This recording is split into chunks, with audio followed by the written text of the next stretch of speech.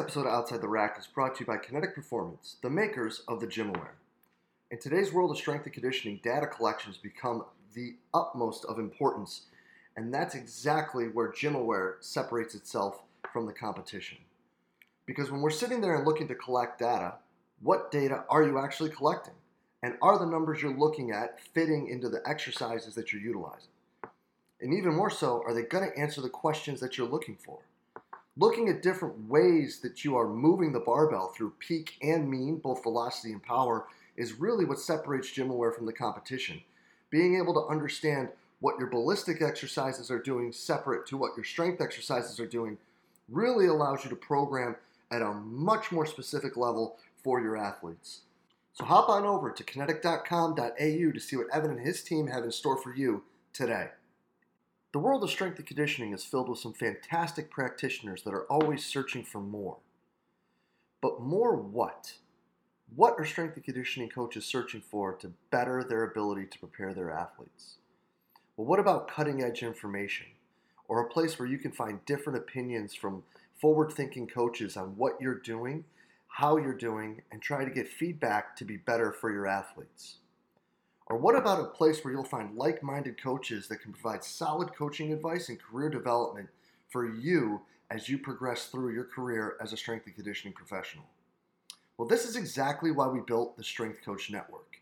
You'll have access to exclusive monthly content on top of the sensationally active forum that we have where you can communicate with coaches all over the world to find those answers that you're looking for to help you be a better practitioner for your athletes. So make sure you hop on over to strengthcoachnetwork.com/CVASPS, that's strengthcoachnetwork.com/CVASPS, and get your 48-hour trial for only $1. I look forward to seeing you in the Strength Coach Network. What's up, everybody, and welcome to the 33rd episode of Outside the Rack, brought to you by Kinetic Performance, the makers of GymAware.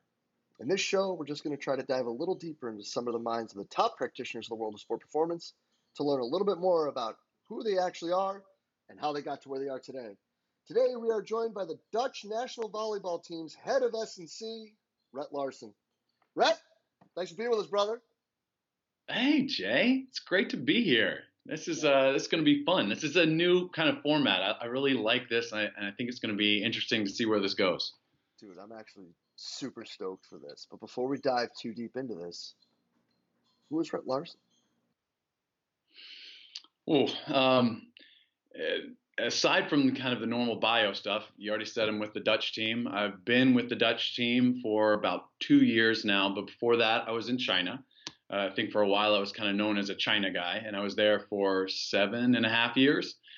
And possibly what makes me different than other coaches is that I am somebody that's gotten pretty married to the idea of working abroad. I'm super proud, of course, of being an American citizen, but I have come to realize that there are just so many wonderful advantages to the adventure of living and working in another country that I honestly get the occasional offer to come back to the States for some really cool jobs, but nothing sounds quite as exciting for me as working in another country and, all of the little advantages that can bring.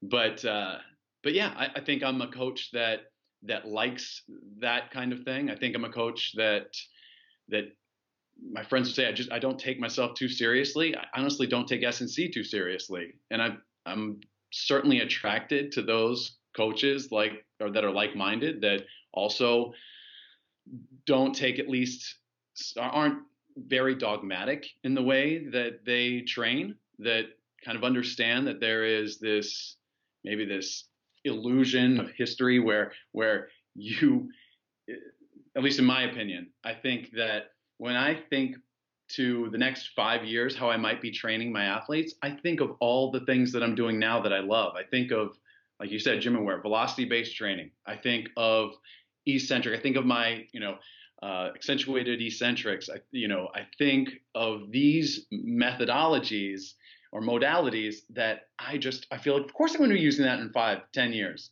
But if I look back 5 or 10 years, I wasn't using either of those, and I had a whole different thought.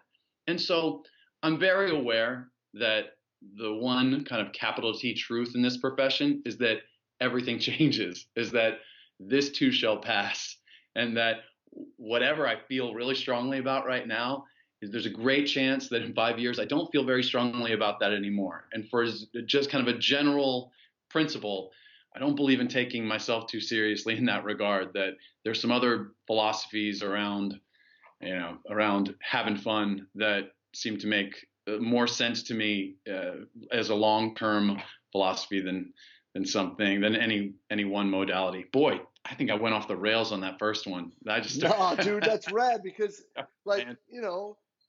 that's you. Like, a dude who's having fun, coaching people, traveling the world, getting famous because of a warm up. Like, like it's Oh, like that's the thing. I knew you were going to bring that up. God, You got how to. did I we mean, not it's even, did we not hilarious. even It's the touch on best thing this in our ever. little free talk? All of a sudden, my palms start sweating instantly. No, but I mean that's That, great. But like when people would talk about it, they'd be like, "Did you see that?" I'm like, "Yeah, dude, that's Rhett. Like he's out there having a blast. The kids are having a blast, and they went out and won the match. Like they, they were ready to rock and roll, dude. Who cares?" yeah, it was very interesting when that dance video went so crazy viral for that 2 week period. It was interesting to see the people, and the response was no joke, 99% positive and wonderful. But it was really interesting to see the few people that came out with this, what I feel is like this super narrow-minded view of how a warm-up needs to be conducted. That I mean, I feel like how can, when the only goal of warm up is to get athletes warm. I mean, here's the thing. I just actually wrote the next chapter for the high performance training for sports. I wrote the warm up chapter for it. They're coming out with the second edition, and I go on like a major rant in there about how, you know, for everything that we all think has to be in a warm up, like whatever it is, foam rolling. There's also people out there that think that that's just a big placebo effect. That's a bunch of neurological little tricks that make you feel great, but actually doesn't move the needle very much. There's similar people. There's similar studies that show that stretching is kind of a waste of time, and all these things. You just have to get people warm, and it's just so funny to think that when it comes to increasing body temperature, how many people think there's only like 7 ways you're allowed to do that and have it be a warm up that deserves to be done with Olympic athletes. Dude, and that's So like that's kind the of the kind of thing. ongoing joke though in basketball. Is it's like, yeah, we come out and we run this warm up for 20 minutes and then they go sit down. It's like Yeah. it's like Yeah, who cares? exactly. Just do what the kids Is need that to feel good. if you believe that your warm up is so crucial and needs to be done a certain way, what are you doing for your athletes that sit on the bench for the first 30 minutes of a game before they get to put in? They get put in. You're absolutely right about that, Jay. Well said. No doubt, no doubt. I loved it. I watched that and I'm like, I couldn't get away with that, but I know for a fact that the one guy that could, And that's Rhett. and I don't know any differently. Like it was as surprising to me as anyone that went viral. Like I don't realize people aren't.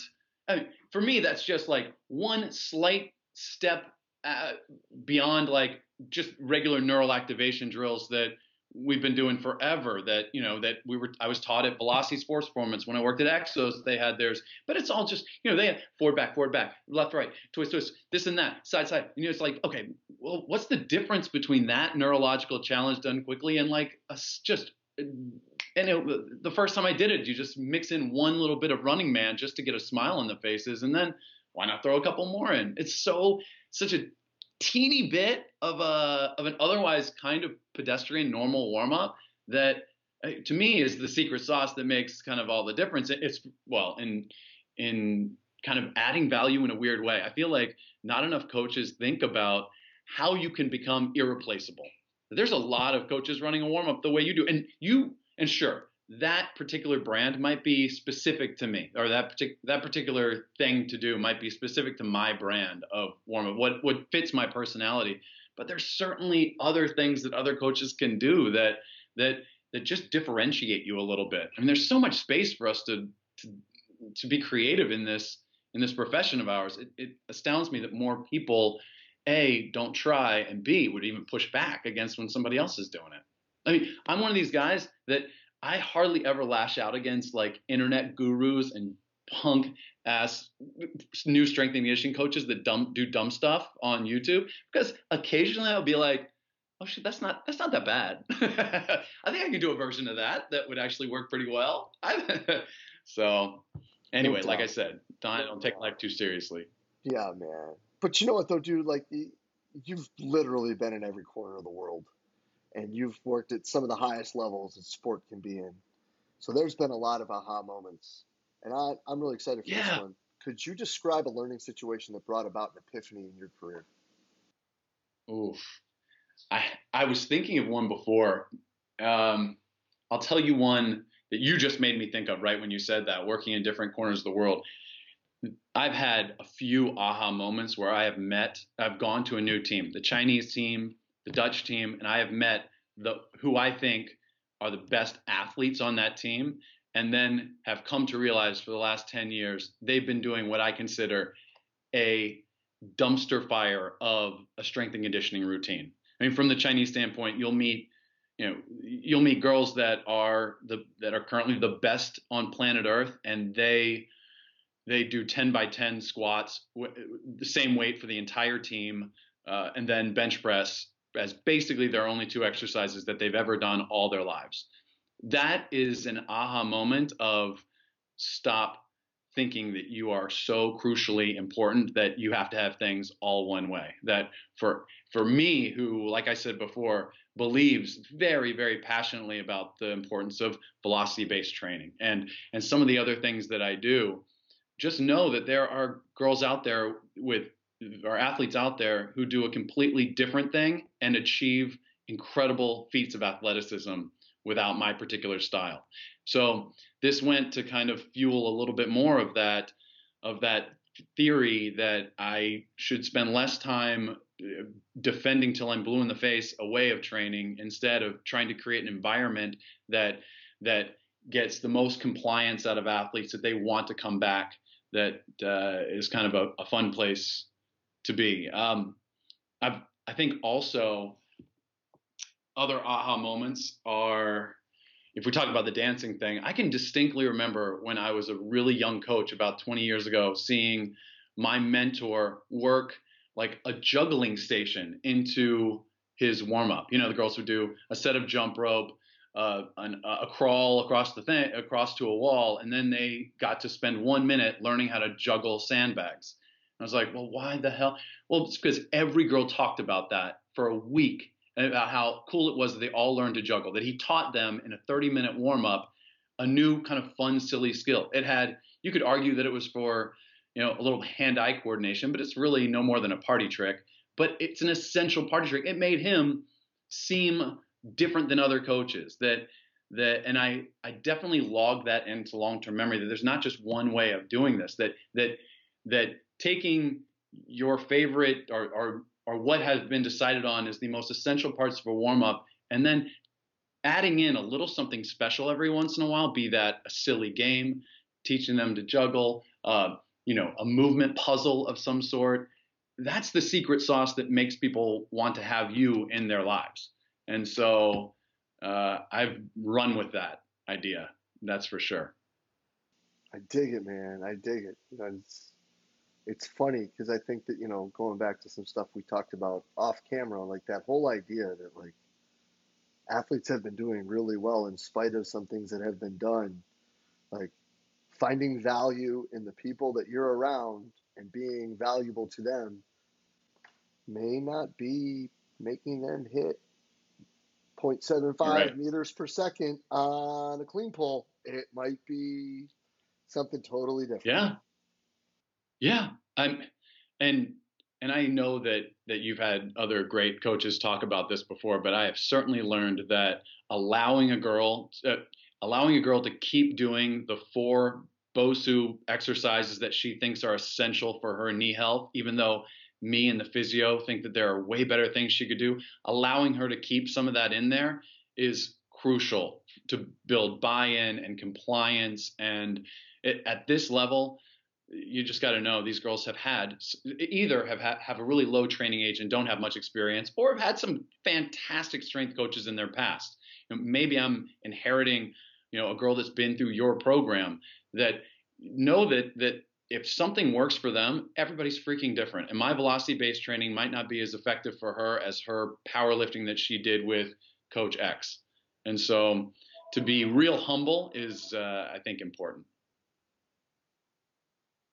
No doubt.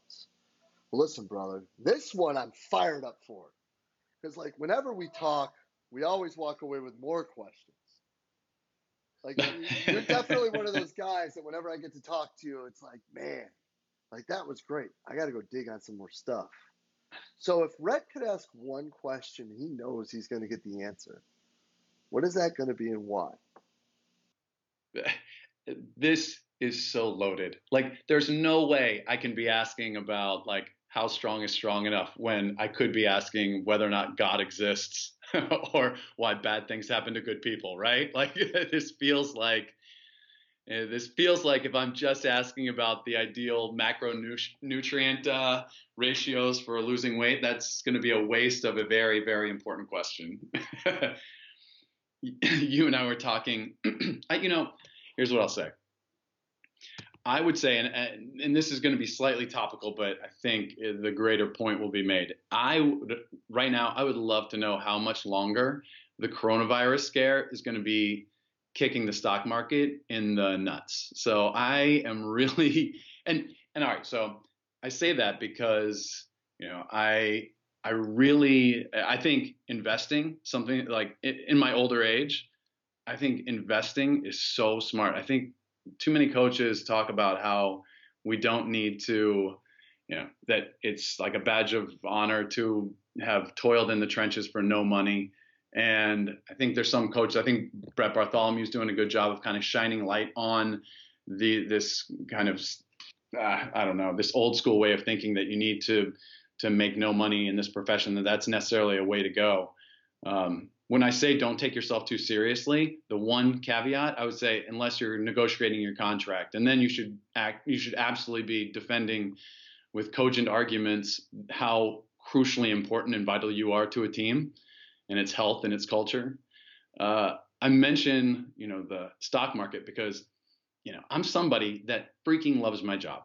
I do. I have so much fun doing it, but I don't want to be doing it when I'm 70. I don't want to be doing it when I'm 60. My friends all know that I'm a total nerd for stocks and investing, and I have been since I was in college.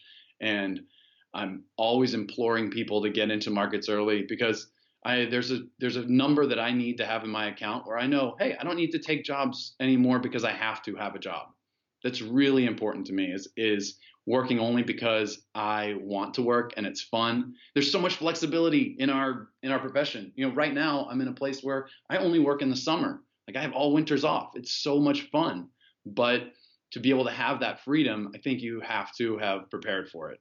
And I don't know, if this is a podcast that I think a lot of young coaches listen to, I would really, really advise making sure that you're putting money away so that you don't have to coach when you don't want to coach anymore. The biggest power that a coach can have is power over themselves. And if you've got money put away and you don't have to worry about what bad things may happen, it makes coaching a hell of a lot more fun. Yeah. God, so much better said than mine. Let's re-record it. I'm going to take your answer. No, but I wouldn't have said that if you didn't ask that question. I'm like, where's he going with this? But and then you rolled it. That was rad, dude. And and the thing is, I think a lot of coaches aspire to work at a job like yours, or maybe work at the Olympic level or something like that. But once you get higher and higher up with elite athletes, the stakes get higher and your ability to lose your job after one season increase exponentially. You want to have a super secure job, coach a high school, work at a big box, like private gym. But yeah, so with with the fun of being with an elite programs comes a little bit more risk that things could end abruptly. And I really think that you consider that when you're negotiating your contract to get more money, and you also consider putting it in a place that grows money instead of just sitting in a savings account. No doubt. And yeah, man, shout out to Brett for doing great things to try to help people understand that. But listen, Yep. brother, again, you've been all over the world. You've coached the best of the best. And like you're always trying to get better. But what is Rhett's like primary escape? Mm. So on the daily note, it's been crossword puzzles forever. I grin anytime I think about waking up, getting a cup of coffee, and just doing nothing other than a crossword. Even better when I'm back home here where I get actually a paper newspaper, because it's another, I can forget my phone exists for 10, 20, 30, whatever, how long that crossword puzzle takes. It is so, I think I think as I get older, or I think that as phones get more and more sticky and addicting, like those little things that take you away from it, and that one never fails. And I just love crossword puzzles. So that's a dorky one. The second escape that is another is an absolute happy place for me. This might sound crazy, but I love to freaking go bowling alone. And I like to just have an audiobook or podcasts in my ear. I want to bowl 5 games all by myself, maybe a pitcher of beer beside me, and I want to do that's another place I'll totally forget about anything else. I will just zone out, and an hour and a half will fly by because yeah, a bowling alley. I learned to bowl in China. I never bowled in the U.S. I became a bowling fan. I joined bowling leagues in China of all places, like the most American sport on the planet. And yeah, I got good at it in China. That's rad. That's rad, dude. Yeah. Well, China, it makes sense because China, when you can't watch TV. Your TV doesn't speak your language. There's not that, you don't have social media because the Chinese firewall. Like when it comes to entertainment modules, I just happened to have an apartment that was walking distance from a 24-hour bowling alley, and it only cost like $6 a game. So you could just, or not even, it was like $4 a game because I would bowl at 6 in the morning if I woke up early. It was so ridiculous. That's rad, though, dude. I love that. That's awesome. But listen, Rhett, truly, as always, appreciate your time, man. Stoked to see you and glad you're doing awesome, brother. Yeah, absolutely. This was a blast. Thanks, Jay. Yeah, man. Well, cheers. We'll be in touch soon, bud. Yeah, sounds good. See ya.